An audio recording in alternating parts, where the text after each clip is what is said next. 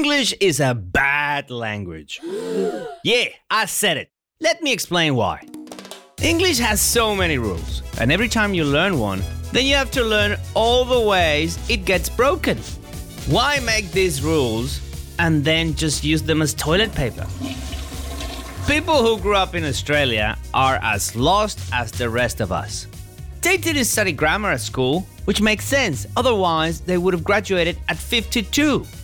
And English defies the laws of physics. For example, a simple phrase like, I was on an airplane and I landed in Melbourne. That doesn't make any sense to me.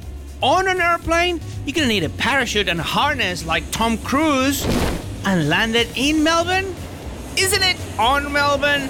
I'm on top of Melbourne. Melbourne is underneath me. The plane is on the floor of Melbourne. My name is Ivan Aristeguieta. I am a comedian from Venezuela, and I thought I knew English until I moved here.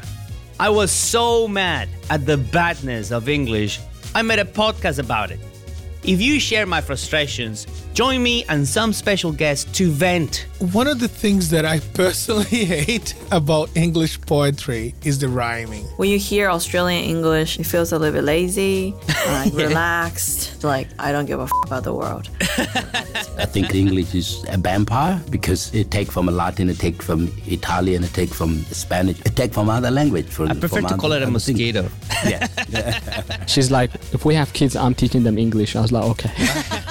We'll also challenge expert teachers to make it make sense. We teach you where to place your tongue. Yes. So the L, you'd place your tongue behind the top of your teeth.